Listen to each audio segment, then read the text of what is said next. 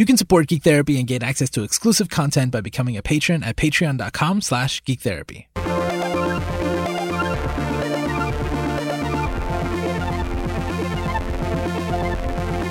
Welcome to GT Radio on the Geek Therapy Network. Here at Geek Therapy, we believe that the best way to understand each other and ourselves is through the media we care about. My name is Josue Cardona, and I'm joined by Lara Taylor. Hey. And Lauren Keller. What's up? So what's up with you? It's your turn. What are we talking about? It's my turn. Yeah. Well, I have been rereading my favorite fantasy book series. It's a series that I've loved since I was, 10, 11, 12, somewhere in there. The author is Elizabeth Hayden, and the first book is called Rhapsody, and then the second and third books are called Prophecy and Destiny.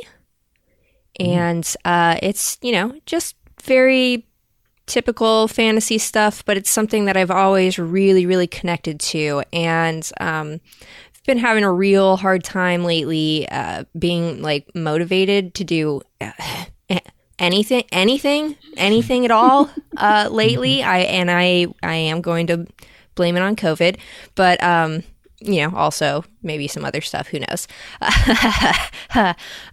Anyways, I decided that I was feeling really down, and it's like I couldn't figure out what media I wanted to watch, or I've been playing a lot of Animal Crossing, but I was just like, no, I want something else. What am I feeling like? I need something that makes me feel like I have an ounce of motivation left in me. And this book series, I don't know that it's necessarily fully given me my motivation back, but I definitely, rereading that and sort of having that emotional touchstone, and a lot of the themes of the book itself, really, really good to get into right now. And so I guess I wanted to talk about how are you all staying motivated to be alive, do stuff, wait, I have a question. Maintain your corporeal form. I do have some questions. Sure.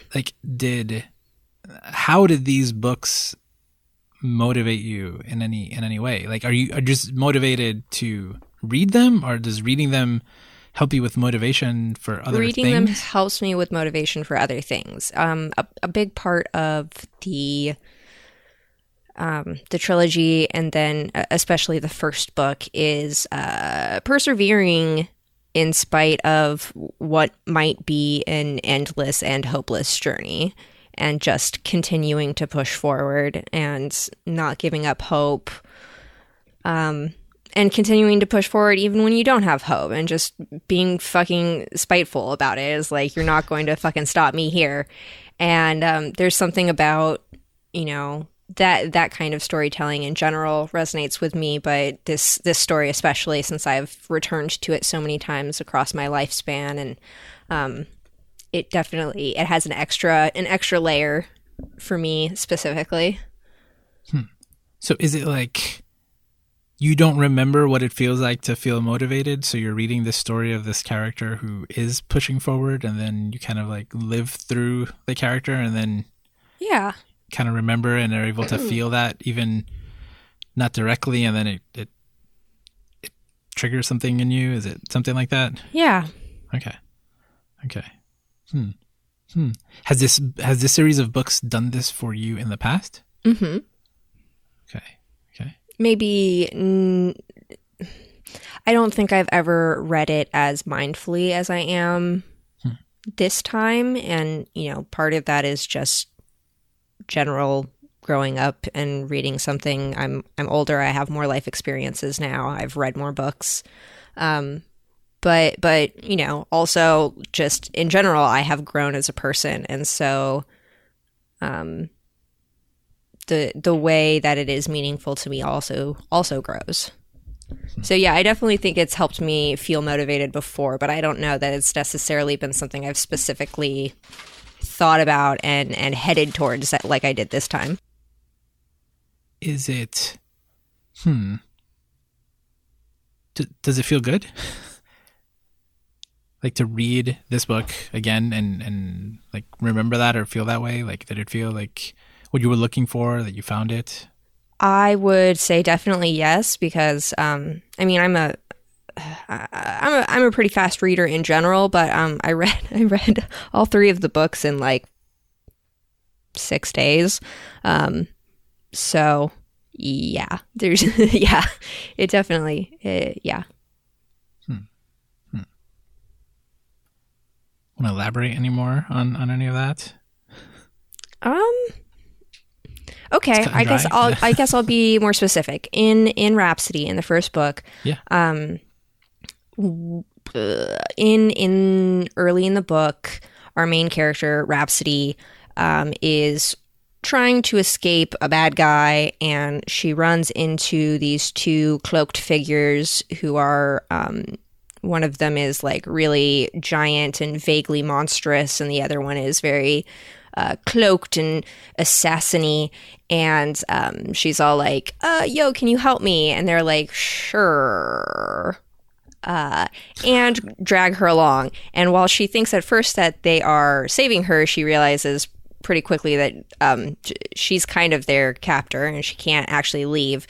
But certain things are going on, so she's like, okay, well, what happens? And they end up going to this giant holy tree that stands at in this magical world. It is the birthplace of the first element, and so it's a very rich magical place. And one of Rhapsody's captors opens a door into one of these giant roots of this huge white tree, and they go inside of it. And she's supposed to be, they don't call them elves in this book, they call them Lyran, but they're elves, and she's supposed to be like half elf, and she's supposed to be specifically like a plains elf, and so she cannot bear to be underground. A big part of her culture and religion is praying to the sun every morning and evening when it sets, and praying to the stars. And so she is trapped underground, away from all of that, away from air, and they can't go back. And so they just have to keep climbing down into this giant tree root. And over the course of many chapters, they climb through the entire earth. They travel through the entire earth. They pass through the middle of the earth, which is a giant pure flame well, and some cool magical stuff happens. But basically, the whole time it's torture for her to exist in this space, but she has no choice except to continue forward or to just, die. And so she keeps continuing forward and keeps pushing, even though the very environment is harming her. Slowly, her captors become friends, which is fantastic. I love that. And their relationship grows, and it's very beautiful. And a big part is when they've finally come out of the earth on the other side. Rhapsody is, of course, like, okay, well, this was fucking bullshit. I'm going home. And turns out, while they had been inside of the great tree's root system, traveling through the center of the earth, something like 16,000 years passed. And the island that they had come from got destroyed in a huge volcano after going through a war, and all of the survivors from the island had traveled across to this new land on the other side of the world where they were, but it's thousands of years later, or 1,500 years later, and so she doesn't have a home to go back to, and it's really emotional, but through the the ending of the first book and the second and third books, it's very much about her finding new purpose and connecting to these new people and doing good and protecting those who need protecting. And but yeah, definitely that the beginning part of the story of traveling through the earth really, really resonates with me. I think, I don't know if this is because I read it when I was young, but definitely part of the way I visualize my own depression is being deep, deep, deep within the earth, separated from everybody else, and having the feeling that it's like you have to keep going. You can't stop going, even if by the time you get out, nothing that you expected is left. Like you have to keep going, and that shit. Yeah. What was Rhapsody's motivation in the story? Like, what is her main drive? I would say in the beginning, her main drive is to go home. Okay. And then when she discovers that there isn't a home to go to, it becomes she has a drive to build her own home, to build her own family, to replace the family that she had lost. And that sort of thing. And, you know, it's a fantasy book, so there's all this, like, magic stuff, and then she ends up becoming a queen and ancient, powerful, magical, elemental sword bearer, and she's also, her name is Rhapsody, and she is a namer, which is a very powerful lore musician. To the point that basically her singing ability is another additional magical power that she has. It's dope as hell. I highly recommend this book series if you like fantasy stuff. You've sold me on it. Damn. I'm going to try to not geek out about the story and ask you more questions about the story itself. Well, because you want to read this. Now I want to read it. Yeah. I'm trying. Like I feel bad because definitely like the reveal of it being them time traveling basically is like a big shocking reveal. But I feel like it's important to the conversation I want to have about you know, motivation in general. So I apologize for spoiling a little bit of this book that came out 1998, 99. I mean, it's worth reading it, y'all. I mean, you know, I had, like I said before, is like as I have grown, you know, the way that I approach it has changed a little bit. And so, of course, I'm very different than I was when I was 10, 11. And so, you know, there are some things that I'm less excited about now as an adult. But overall, it is still definitely my favorite book series. Well, that spoiler is what made me decide, like, oh no, I have to read this. Like, that's right up my alley. Like that. Yeah. That was the reveal I needed to want to read it. Okay. So it worked. It's worked in the past. You've got it. Is it kind of like a break glass in case of like you need it kind of thing? Like yeah.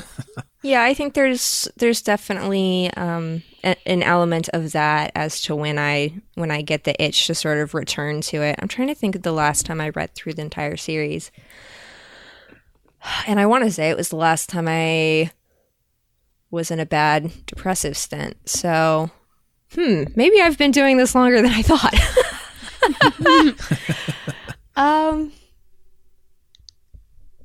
Yeah, I'm not sure. It's you know, I have a handful of books that I like to reread, and I think in the past year or so I've had some emotional stuff that I guess made me want to seek out like that simpler youth time fantasy YA that has happy endings and all that stuff. And so I reread a handful of other series that I had really connected to when I was younger. The oh gosh, what's her name? Tamara Pierce. She has several series, but the Tortall series with Alana the Lioness and Keladri the Knight and Dane the Wild Mage. I like all those books. I reread a handful of those in the past year. And I think I guess I just got to the point where I was like, now is the time to reread this one. The best one. So when I actually I'll get to this later. Lara, do you have a version or similar to this? Is there a story that you go to that would, provide this kind of motivation? Do you relate to that? When I was trying to think about what Lauren was describing, I don't know that I have something like that gives me that motivation. There are things that I go to that, like, when I'm in a funk and I'm like, I don't want to watch anything, I don't want to read anything, I don't want to do anything. Yeah. It might pull me out of that funk. Like, for me, that's Star Wars or the Marvel movies or Harry Potter. And I think those stories have a lot to do with things like people fighting against, like, insurmountable odds and being able to fight this overwhelming evil. Just like they start as everyday people. Like, in most of these stories, like, Luke Skywalker doesn't know he's anything. He's just some farm boy. Harry Potter doesn't know he's anything. He's just a kid that lives in a cupboard under the stairs. And quite a few of the Marvel superheroes, especially, like, my favorite is Captain America, and he starts out as this skinny, scrawny guy and becomes, like, the best, because he's the best. Captain Marvel is another one of my favorites, and she's got a little more going for her. She's an Air Force pilot and, like, badass to begin with. But I wonder if in the future we will see some of her, like, backstory of who she was before that. I mean, you get some of that with her falling down as a kid and having to deal with being not a boy. But these stories of people getting up and doing things against all odds, and fighting through. And some of it is more of a nostalgia factor and, like, me really liking these stories and wanting to watch them again or read them again. I don't do a lot of rereading things because it's so time consuming. Yeah. And I feel like there's so much content out there I want to see and play and do. So some of these stories, it sounds like these are your favorite stories. Yeah. And, like, when you started describing it, because, like, I have stories that sometimes I just need to feel something. And there are some stories that make me feel things. So sometimes I just need them to, like, jolt me because I'm feeling numb. Pop on a Disney movie and you'll feel something. Depends, right? Like sometimes it's you want to feel something. Sometimes you want to feel something very specific. Exactly. Mm-hmm. And so those stories, you described all of these stories of overcoming these insurmountable odds, but it sounds like those are you just like those stories. Like, they make you feel good in general. Right. And they will pull me out of a funk that is right. Like, maybe I don't want to go do this thing. It's kind of, sometimes when I am unmotivated to do anything, if I'm not motivated, I'm feeling depressed. And so there are times where... That's the theme this episode. Yeah, exactly. So if I don't want to do anything, I'm feeling depressed. There have been times in the past where I don't want to do anything. My wife suggests, hey, let's have friends over and play games or do something. And I'll be like, nah, I don't want to do that. And she'll be like, no, I'm inviting our friend over to play games and we're going to play games, damn it. And I feel great after. And then I'm motivated to do things and get the things done I need to do.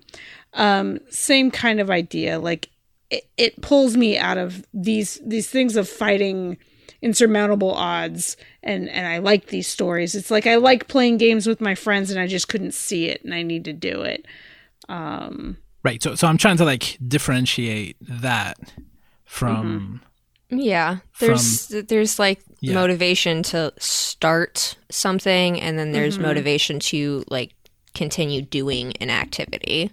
Yeah. And Right. they are distinct. Yeah. Yeah. I'm And just- then I yeah. think about, Go ahead. I was thinking about the other kind of motivation with like, I don't know, QCE reminds me every time I go to a convention or I watch it, I see a talk. I've been doing a lot of Game to Grow's webinars. It motivates me to want to do more of what they're doing. It makes me want to draw a comic, even though I can't really fucking draw. It makes me want to start a D&D group. It makes me want to actually go out and do things because I'm seeing other people do the thing I want to do. So this brings me to a point I was going to touch on later, but sometimes when I'm talking about this, like I really want to go deep into this motivation part, but sometimes even when I'm talking about it, I confuse it with inspiration. So like sometimes I get inspired by seeing other people do something or by seeing a character do something. But I Right. think that that's also different from Exactly. this motivation part. Like I love training montages, for example, because they show like they put me in this frame of mind where I'm like, oh yeah, no, like I need to. If I want, like, I want to accomplish this thing, and I can't do it if I just stand still. And I love the visual, or even, you know, in books and, you know, in any medium, this idea that you have to, in video games, it's the grinding and leveling up, right? This idea that, oh, like I'm seeing this person very quickly doing all of the things that they need to do to be able to do that other thing. And that for me is it puts me in that mindset of like, oh, right. I need to, if I want to get there, I need to do stuff in between. And so that to me is more like the motivation part.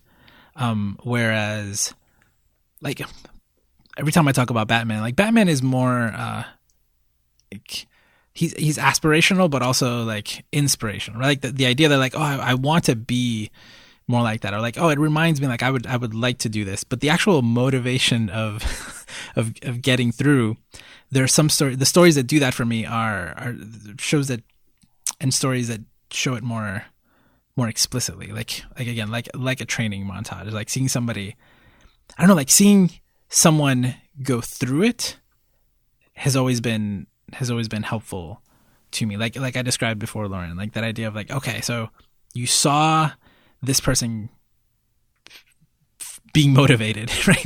And then like, since you're living the story, you're kind of going through it, and like it at least those stories remind me of, oh yeah, that's what I'm not feeling right now. That's what I want to feel. I remember now, and kind of Yeah. helps me move in that direction. As we're talking about this, I'm, you know, mulling over it in my mind, and I think a big part of it is not necessarily that reading this series motivates me, and it's more that reading this particular story reminds me of resilience and perseverance in the face of tragedy.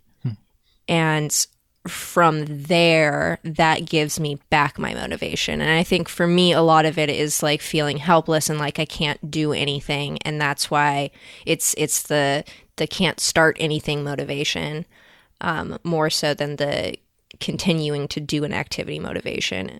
And so reading Rhapsody and Prophecy and Destiny gets me into the space where, despite being depressed and feeling like everything's sort of pointless and helpless, is like, it pushes me to remember my own perseverance and my own resilience and reflect on the ways that I have managed to survive and persevere through great tragedy, and that, yeah, it fucking sucks when you're in it, but I've gotten through it before. I can get through it again. I'm gonna bring something up that's always kind of controversial. Let me see if I can make a good argument for this. But one of the things that bothers me about the hero's journey, or there's been like I think there are a lot of people who love the hero's journey a lot. What bothers me about the hero's journey is that it has this component. I don't remember the parts of it, but it has this like thing that happens to the hero that is what moves him. The inciting incident. The inciting incident that then moves them. The call forward. to action. Yeah. What we're talking about here is like that thing isn't present, and so we need to find it ourselves. Yeah. It's like an internal spark, and the real world doesn't always give you that. And when we are depressed, when we're feeling numb, when we're feeling, like completely unmotivated, what is our story? What is that? What is that thing that can then like spark us to move forward and do that? And if there were always an inciting incident on the outside, that would be fantastic. But it's not. That's not depression, right? Like once you're in there, once you're deep down inside the center of the earth, what propels you to like keep moving? And if you've been traveling through a nightmare landscape and you get to this beautiful, glorious fountain of pure elemental flame, and then you realize that you're halfway, you are only halfway. Yeah. And then you still manage to fucking keep going. Whew. Whew. A queen. The Geek Therapy Network and all of our projects are made possible by the supportive listeners like you. You can become a patron for as little as $1 a month and gain access to exclusive content, behind-the-scenes stories, swag, and more. Sign up at any tier and we'll send you a welcome kit in the mail anywhere in the world to celebrate your first month. Thank you so much for supporting us. We couldn't do it without you. You can learn more at patreon.com/geektherapy. Look, I love these insurmountable stories, right? That you're talking about, Laura, too. It's like there's no way this person can beat that other person, right? But for me, some of those stories are super inspiring. Some of them are entertaining, but some of them hit the right way where it's like, okay, like I can relate to. This is why I brought up training montages, right? It's like, okay, so like, but something had to happen, right? Like, well, why did they want to do that? How did they go through that? Like, there's something there that I can relate to more, which is, I think this is part of there was a discussion we saw on Laura and I were talking about this, about this therapist in a Facebook group was saying that one of her clients was really relating to villains, and like how can I turn that around? And basically like over 200 people the last time we checked were like, what's wrong with relating to villains? And I was like, why turn it around? Yeah. And I think a lot of the villain stories, I mean, I know a lot of the villain stories are relatable because they have been knocked down and it's been like their lives have been unfair, you know? And then many hero stories, it's like they were lucky, kind of, you know? Like, oh, you got a superpower. And then like what they do with that is, but like having a superpower is like pretty fortunate thing to be given. And so that's why many heroes aren't relatable to me. Like I enjoy their stories. Some are inspirational because they choose to do something with the power that they've been given. But it's not relatable in the sense it's like, because I can't relate to having a superpower. I can relate to someone training really hard and going through a training montage to be able to achieve something that they wanted to achieve. Do you feel like are we still in the same like general area of the idea, Lauren? Yeah. This is a great convo. I want to hear about you. Me. So I'm thinking a lot about some different anime that I really like. Yeah, I was gonna say you've been rewatching some older stuff now, right? I've been rewatching some older stuff, and just I don't know. I think this is one of the reasons why. Like I think every time I think about it, like Dragon Ball Z and Dragon Ball Z and Super are some of my favorite shows for multiple reasons. Like Goku is inspirational and aspirational to me because he's just like he's just like so nice and cares about his friends, and he's nice to his enemies, so he makes them his friends too, and most of his enemies end up being his friends, the very least his ally. Like those are things like I love those ideas. But there's this other part of the show where it's the training, right? It's like something happens and he he wants to progress. He wants to move forward, and he actively looks for people to help him, or he looks for challenges, or he looks at things differently. And at different times, those ideas have been very, very helpful to me. Like, it's very, like, it's funny. He has almost a singular motivation. It's like he never forgets. Goku just wants to get stronger in general. Like, despite like how nice he is and how like he's actually very egotistical. Like, he's very selfish. He just wants to get stronger. But that one thing propels him through 800 episodes of this show. And then along the way, there's other things that happen. But like, really, that's his one motivation. But there's something about remembering, like having these certain North Stars that sometimes I forget. This is something that happens to me. I don't know if this happens to you, Lauren, where it's like, I forgot why I'm doing the thing. Why am I even here? Like, why didn't we get started? You know, why do I even care? And that's depression, usually, making you ask those questions and forgetting. But I think about Goku, I'm like, oh, like, yeah, like he always remembers. Like, I don't know, I should probably get a tattoo or something, right? Like, I should find that one thing and then get it so I don't forget what that thing is that propels me forward. Or I should have a few totems and things that kind of remind me more often.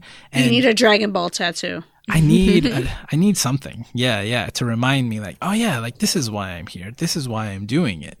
And it helps to have other people remind me of that too.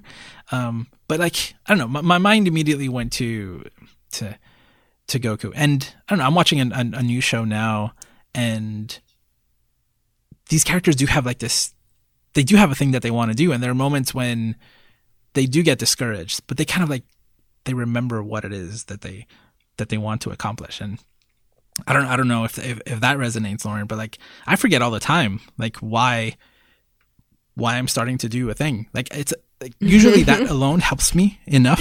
Yeah. Right. But I get lost. I'm like, it's a blur, right? I'm like, what?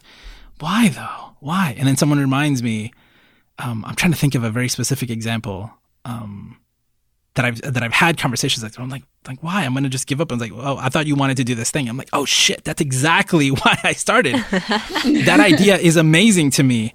That's why I'm here. That's why I've either spent the money or the time or the effort or blah, blah, blah, et cetera. And then it's enough. It's like finding that North Star and then being able to go back to it. That's something that helps me. And those are stories that have, you don't realize this, Josue, but that what you're saying right now is so important to the trilogy I'm talking about. Shit, there's a North Star. There's a star. There's a star. There is a guiding star. It's a solid metaphor. All right, I did it. Was that metaphor helpful for you in the story too? Yeah. I think we cracked this one. There's a Josue's gonna rewrite the story word for word just by talking this episode. I mean, you're doing great so far. There are a bunch of really great quotes in the series, but there is a quote from the second book, Prophecy, that I would like to share with you because especially this read through, it's been like really sitting with me. That's our tattoo. Let's do it. It's too many words for a tattoo, but maybe a back tattoo. Yeah, man. It's hard to see.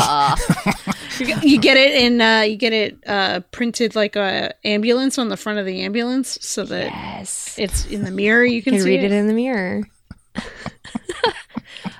Okay, all right. This is the quote. Destruction is far simpler than creation, than sustenance, than deliverance. It takes but one to destroy a world. But the deliverance of that world is not a task for one alone. A world whose fate rests in the hands of one is a world far too simple to be worth saving.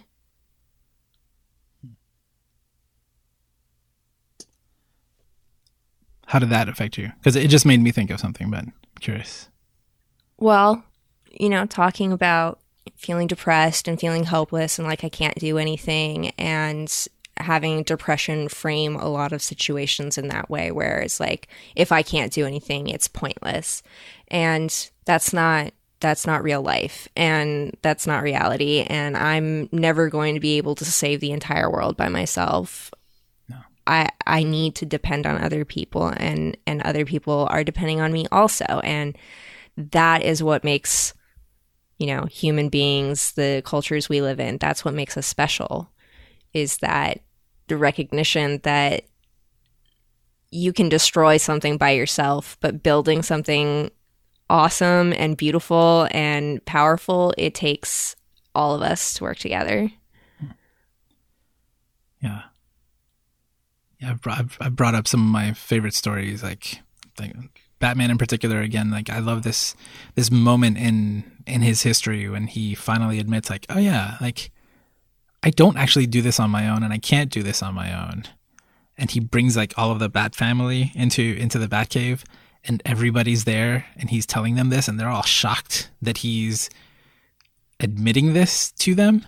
And then he embraces the idea that, oh yeah, no, we can like, I mean, his goal is almost impossible anyway, but to do it with all those other people feels much more attainable.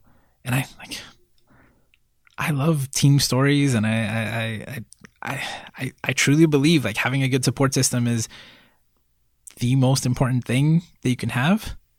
Like that. Mm-hmm. Not everybody can afford a therapist. Not everybody.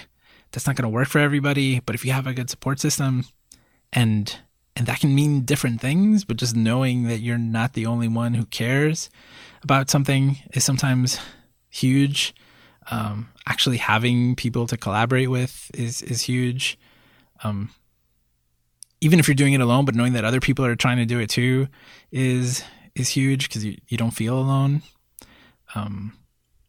Yeah, definitely. One of the biggest suggestions that's been going around for the last couple months with clients all around my company is like having someone else, even if you're working and you're doing two separate things, having someone present and having someone like on FaceTime, like FaceTiming a friend, and you're working on your thing, they're in their house working on their thing, but just being able to have someone else there. I'm so sick of people being like, well, online communication, it's not the same thing. It's not really good. It's not healthy. Or like at the end, like these are lifelines. These are incredible connections that people are able to make if you're open to it. It's still people at the other end of the line. And that's not to say that Zoom fatigue and online communication fatigue is not a real thing. And it isn't the same. But like those articles... It's not better or worse. It's just... But like those different. articles, again, like, yeah, Zoom fatigue, like you're staring at 5, 6, 7, 10 different people all at once. Like those are things that are real. Like there's so many nuances to that, right? I mean, if you think about just socializing in general, that takes energy. It takes energy exhausting to do that. And so... Yeah. While in some ways it's less energy using because, you're just sitting there and everybody is directly in front of you and you don't necessarily have to be reading body language, but you're still doing all of the other, communication brain work that happens. You're listening to tone, you're still trying to catch body language even though you can't see it very well. And all of that stuff, it's still using up that social energy. It's a different medium, and figuring out if that is, more or less energy intensive for you that's going to be your own journey of practice. Exactly. It frustrates me that people blame the technology when people are just using it wrong. Basically. Yeah, I think it's just different people are built for different types of communication. It's just a different, it's a different medium. For some people, writing letters is, the best way for them to communicate, and doing a phone call would be awful. But for other people, if you ask them to write a letter, they'd be like, "Why would you do this to me?" Right. So it's the same thing with any other medium, using Zoom or Skype or Google Hangouts, it's just another form of communication. You got to figure out, how well it works for you and in what context it's most useful or least useful, and whether or not you can use it well in a way that benefits you and the people you're trying to communicate with. Yeah. And that's what that quote was about. Sure.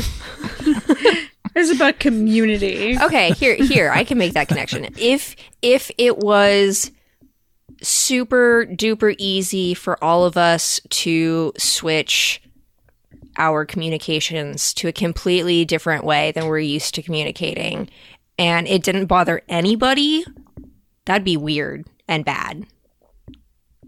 Mm-hmm. So it's discomfort is a little bit good in this case. It means we're learning and we're growing. Maybe, I don't know. I tried. I have multiple rants on this topic that I'm not going to go into. You're both right on everything you said, but technology aside, knowing that you're not alone and that there is some sort of support is huge. Like that definitely falls for me under the motivation category. Mm-hmm. Because again, like one thing is to see someone and it's like, I've never done that before. I think I want to do that, or I want to be as good as that person, is different than feeling like, wow, that person believes what I believe, or that person is moving towards the same goals that I am, or we're working together towards this goal. And I don't feel, I don't know. I used to lift weights with a buddy, and there were days when I didn't want to work out, but like, he helped me out. He was like, no, we got to do this. And I was like, oh, thank you so much. Like, otherwise I wouldn't have done it. And then there were days when I did the opposite. And then there were days when we both just wanted to eat ice cream. But thankfully there were those days when only one of us was unmotivated and the other one was able to help out. Again, I think it was like reminding you and not being alone. I don't know. It's a huge difference. And I love stories like that show where that friend or the group of friends comes around and is like, hugs the main character and reminds them why they're there and that it's going to be okay. And it's like, oh, yes. Thank you. I needed that too. Y'all are hugging me. At the beginning of the episode, Lauren asked, like, I want to hear what helps y'all keep being and living and wanting to be alive. And more so than when I was working in my office, I have days where I'm like, I just don't want to fucking go to work today. And then I remind myself of why I do the work. And I'll look at my list of clients for the day and I'll be like, I'm going to get to geek out with this person about this thing. Or I live for the moments where my clients have aha moments and they're like, oh, shit, that's what I've been doing all my life, or whatever it is. Or being able to make a connection between a show and something that they have been struggling with, and they're like, this is a thing. So making those connections and being able to have those things, like, I remember why I want to do the thing that I'm doing. And I remember that I am a therapist because I want to help people and because I want to help people make those connections, and specifically want to help people make connections between the things that they love and the life that they have. And like, it's so good. I'm not going to go into specifics, but there are some really good ones that have happened this week that just like their faces lit up and my face lit up and I could see it because I can see myself in the damn Zoom call. And like, I realize that damn Zoom call, I can see that I am happy with the work that I am doing and that I am being effective. And it brings so much joy to my life to be able to know that I am doing something that lights up both of our faces. So, yeah, I mean, it's the type of job where you're you can show up on a Monday morning and be like, oh, I don't want to do this. And then your clients can remind you, right? They do. Exactly. Why? And it's not their job. It's not, well, I mean, it should be to tell me you're doing your job or you're not doing your job, whatever that may be. And I'm careful about not putting the value of me as a human being on, but my value as a therapist is whether or not my clients are progressing, or making those connections at least. And there are definitely days where I'm like, I have my days ranked by like people that I see. And some days are harder than others, but every day there is somebody that I can count on to be like, this is why you do what you do. So I had clients who didn't want to be there. That was the most unmotivating thing that could possibly happen. It's like, why am I here? I'm here to help them. They don't want me to help them. They don't want to be helped. Those are cases where people are mandated. There's different reasons. People who only came because they felt forced to, or someone really, really asked them to. That sucked. That's why I made multiple changes. Like when I made my private practice, I was like, no, I want to work with people who want to work with me, who actually want me to help them. And yeah, I mean, but not all professions are like that. Yeah. And like just working with people it could go either way depending on customer service. And, again, like you can be a therapist where everybody there is, I don't know. I like doing coaching work a lot because those are people who are just very motivated. Like the whole reason why you would even hire a coach is because you're motivated to accomplish something and you want help. That was some of my favorite work to do. Being a teacher sometimes really sucked because like kids didn't want to be there, and depended on the classes and stuff. But like, I remember not wanting to go to school, and but I remember wanting to go to some classes and having great teachers. Like I don't know. It depends. Some teachers are the reason that it makes it okay to go. Like it feels good to go to school because you get to go to that class with that awesome teacher. Yeah, definitely. And I've had a couple of those teachers, thankfully. Yeah. I got a few of those teachers too. That's not the majority, apparently, from what I'm hearing. It wasn't for me either, but yeah, it can go either way. Working with people can go either way. But in a situation like now where I get it. There is a lot of isolation. I don't feel isolated because I have so much contact with people, and so many different projects going on at once that I don't feel that right now, thankfully. But I have in the past. I've had situations where I was, didn't have as many contact with other people. My thoughts were just in my head. And feeling completely unmotivated to do anything. That sucks. Like I wish everybody had a story or something that they could go to kind of remind them, right? I think, or help them feel that again. Again, like we said that at the beginning, but I feel there's like, and not everybody's like this. So this is something that applies to, to people like us who read a book and cry and really like live the experience of the characters that are in the book. And having those experiences, play out I feel it. Like I really do feel something similar enough that then I bring back with me. I'm like, yeah, no, like that was incredible. Like I love that feeling that I just felt of seeing this character go through that feeling. I want to feel that. What's my equivalent? How can I do that? Yeah. Again, I mix this up sometimes between like, as I'm talking about it with inspiration, but I think it's good to make a distinction because I can be inspired to do something, but that's not necessarily, that's just like an idea that would be good. It's not really like the drive to do it. It's not a drive. Yeah. I find a lot of think things inspirational. Inspiration can lead to motivation, but they aren't The same. the same, and not always. Yeah. Welcome to psychology, where things are this way, except when they're not. Much like the English language. Well, anything else you wanted to bring up on this idea?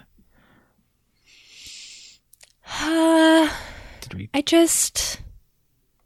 I guess I just want to say that if you've been feeling down and there's something you read or played or watched when you were younger that you really resonated with back then, give yourself permission to try it out again. See how it makes you feel now as you've changed and grown over your lifetime. Maybe you'll find some of that comfort even now.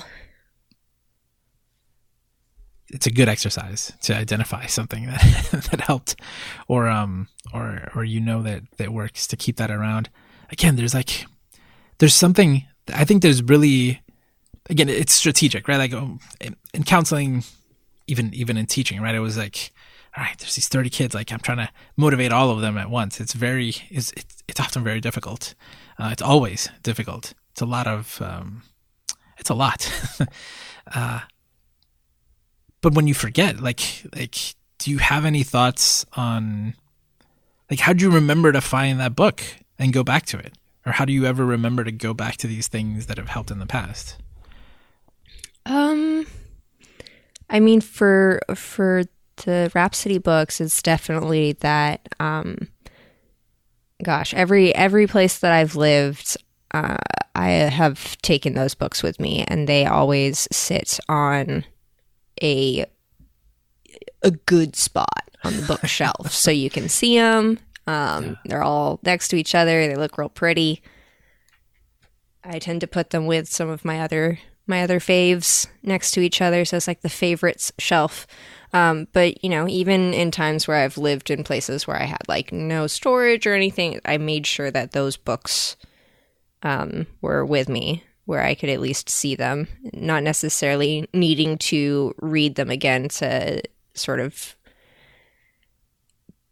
gain the positive emotional outcomes just by having them around. And just, I guess, in a way, having them sort of bear witness to my life. I'm trying to remember. I originally read my mom's copies, and then I went and bought my own copies. So I probably bought the copies when I was like 13 or 14. But they have been, with me since then. Wherever I've lived, even if I've, only had that much book space, it's those books. I mean, one of the most practical pieces of advice that I can give is somehow, like, the words that have been most helpful for me and for other people, like, even as a therapist, like, I used to love it when it was this simple. It's like someone would come in with a problem, and my first question would be, have you gone through this before? Very often, yes. Right? Even young kids, it's like, have you been through this before? It's like, yes. Has anything ever been helpful? Yeah, I think so. Like, so what did you do last time? And like, boom, like that's it. Like, immediately it's like, oh, right. Like, just having someone ask you that question. Like, I love to like bring that question up to my friends and family and even strangers, right? Like, even in my work now, it's just a very practical thing to do. There's a problem. Have you done this before? Like, have you been in this situation before? You just forget. You just like, there's all these reasons why you forget that. Oh yeah, I have actually accomplished this before, and I did find a solution last time. It was a pain in the ass, but I got to it, and then I just forgot. And you just asking me reminded me. Like, there've been so many times, like 15 minutes into a session, it's like, oh shit, I should just go back and do that thing, right? I'm like, yeah, do you want to work out a plan? You want me to want to talk about it? And that's super helpful. And it pisses me off when I forget that and I don't have someone to ask me. And like, I'm I'm lost for weeks, you know? And then I'm like, oh, right. Like I can get to a point where I'm like, oh, okay. I'm not depressed enough now to ask myself the question and think about it. Josue, I got your tattoo. It's my mom's quote. If you can get there once, you can get there again. Fuck yeah. Say it again. If you can get there once, you can get there again. The first time you brought this up, I was like, this is our first t-shirt. Like, this is the thing that we need to make. Yeah. Remember this? Oh, yeah. No, that's it. Hasn't happened. Yep. There's your tattoo. I mean, I don't know. To me, that's a big part of it. What do you think, Lauren? I love it. It's true. It's true. Like, how long did it take you to, like, imagine if you just would have, maybe the books wouldn't have hit the same, you know, like a couple weeks ago or whenever you started feeling this way, but maybe, you know, maybe it would have helped. Yeah. Yeah. It is frustrating, but yeah, I think that's the tattoo. We're going to revisit this, Lara. We need to do this. Yeah. Yeah. At least for us, just for the three of us, at the very least, we need. I think it would be very helpful. And can you explain the context of that saying, Lara? I will explain the context. I have explained it so many times, but we're not going to make people go dig through all those episodes of GT Radio. Nope. So when I was a kid, I would get really frustrated. I would play, I think the game was Super Adventure Island. Maybe it was Super Adventure Island 2 or whatever it was. One of those games on the Super Nintendo that like, it was like endless levels over and over and over and over again. And you don't know where the max level is. You just keep going. So my mom would let me keep the Super Nintendo on and turn the TV off. So that I could pick right back up where I would again. And at some point, I had gotten really far and the game had turned off. And like the system had gotten unplugged or somebody had turned it off or the cat had bumped it or whatever it was. And I was like almost inconsolable because I'd gotten so far in this game. And my mom looked at me and said, well, if you got there once, you can get there again. You've done the levels, you've beaten it, you can do it again. You can't argue against that. It's just like, you can. I've done it, I can do it again. You're right, I did it once. And that is a mantra that I kind of drill into my clients too. Yeah. Like, if you can do it once and you can get that far in a game, you can do it again. Yeah. If you've been through this situation before, even if it's not quite the same, you can get through it again. And lately I've been telling clients, literally, we have been through all of the worst days of this situation that we're in or our lives, and we can make it through the next worst day. So, mic drop, boom. That's tasty. I am reflecting on that, and to me right now, what that means is you have felt motivated and full of purpose and inspired before, and you will again. Yeah. Mm-hmm. Yeah. Oh my God. As I said that, a hummingbird just flew by the window and stopped, and it fucking looked at me. Oh my God. I said some deep truth, and it called an animal. It summoned the animal. Are there hummingbirds in the Rhapsody story? Is it all connected? No, there are not hummingbirds. And I mean, there could be in the world, but they do not talk about hummingbirds. So like this, I mean, I love this topic, and going back to like the practicalness of it, right? Of those experiences where just that question was enough.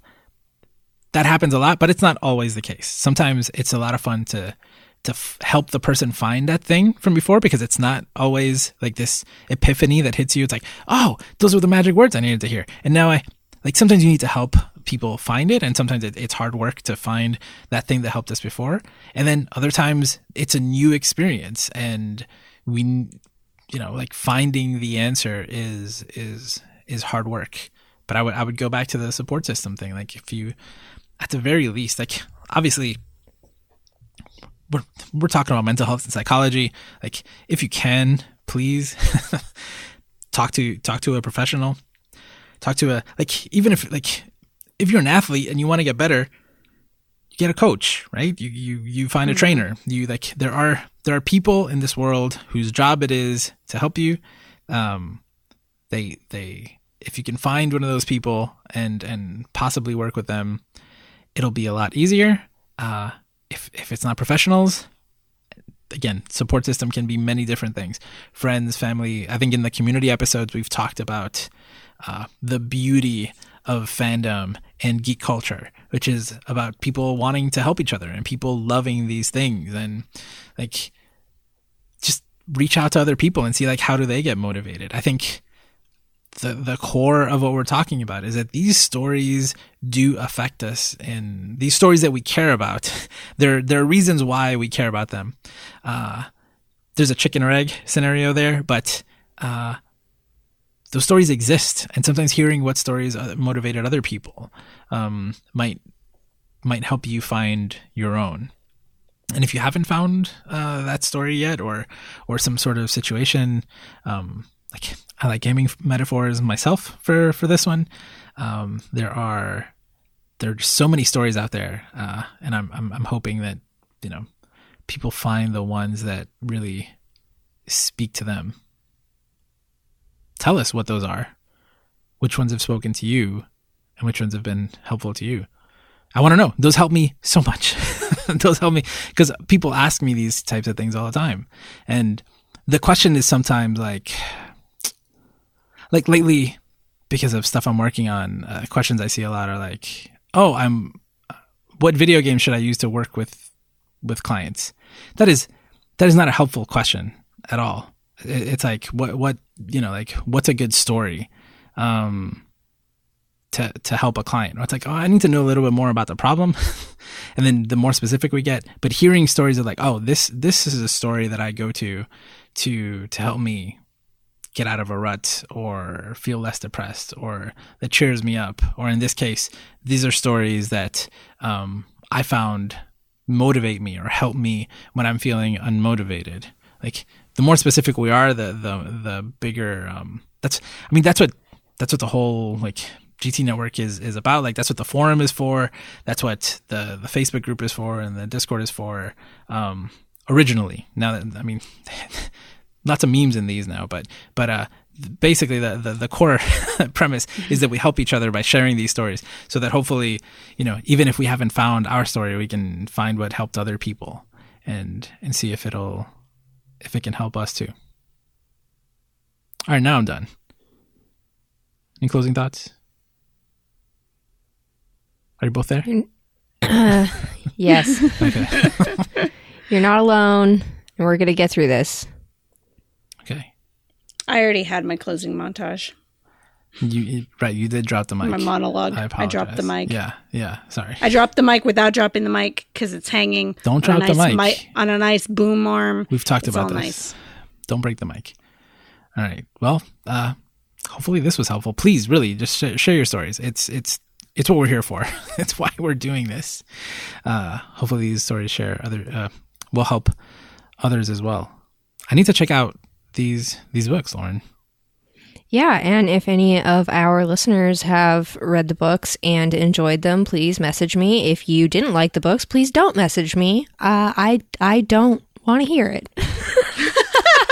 How popular are these books? They were pretty popular when they came out. There are actually 5 of them. It was supposed to be 2 trilogies, but the author never finished the 6th book. Oh no.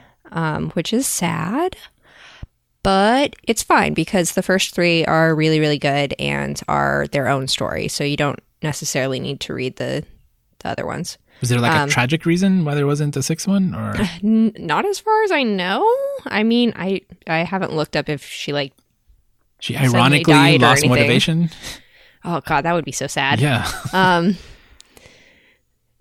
No, I don't know the specifics of why that last book never came out, but yeah, I don't know. Maybe there's fan fiction out there. I should go looking. Maybe. Go digging. Maybe there's fan fiction. Maybe. There's fan fiction. Well, maybe there's accessible fan fiction. I'm sure there was lots of fan fiction in like 2004 when I think the third or fourth book came out in 2004, 2005, on like LiveJournal and stuff. But I don't know if there's easily findable fan fiction anymore. Completely random thought, but in the years, after year 2000, it felt like we were in the future. If you go look at websites from back then, holy wow. So bad. So bad. Yeah. Sheesh. Wow. Try going back to the ones from like when I was in middle school in the mid 90s. Yeah, but that's like 90s. That's like early, right? But then like I don't know, 2000s. I feel like 2000s we did think that our shit was good, right? I mean, think about what we're gonna see at the website. Like, think of the websites we have now in like 20 years. Yeah, I mean, in some ways, works, it's sad that we don't have all of that stuff, perfectly preserved, so we can go find it again. But in other ways, I'm appreciative that some of it has disappeared because it means nobody can find my Harry Potter fan fiction that I wrote in middle school. I will. It has disappeared in the desert winds of the internet from 2006 or something.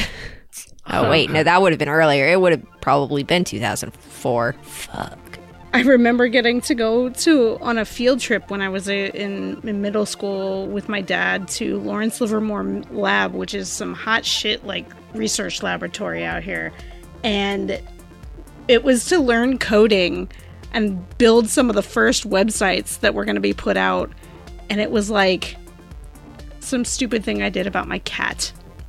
That is perfection. Well, I was 12. I was 12. The Internet Archive's Wayback Machine exists, so I'm going to go search for your cat website and your Harry Potter fan fiction. I mean, when we're done if here. you find it, please tell me, because I have a dark curiosity to see how bad my writing was, but also like maybe it's better to just let that memory go. Did you have like a pen name to use?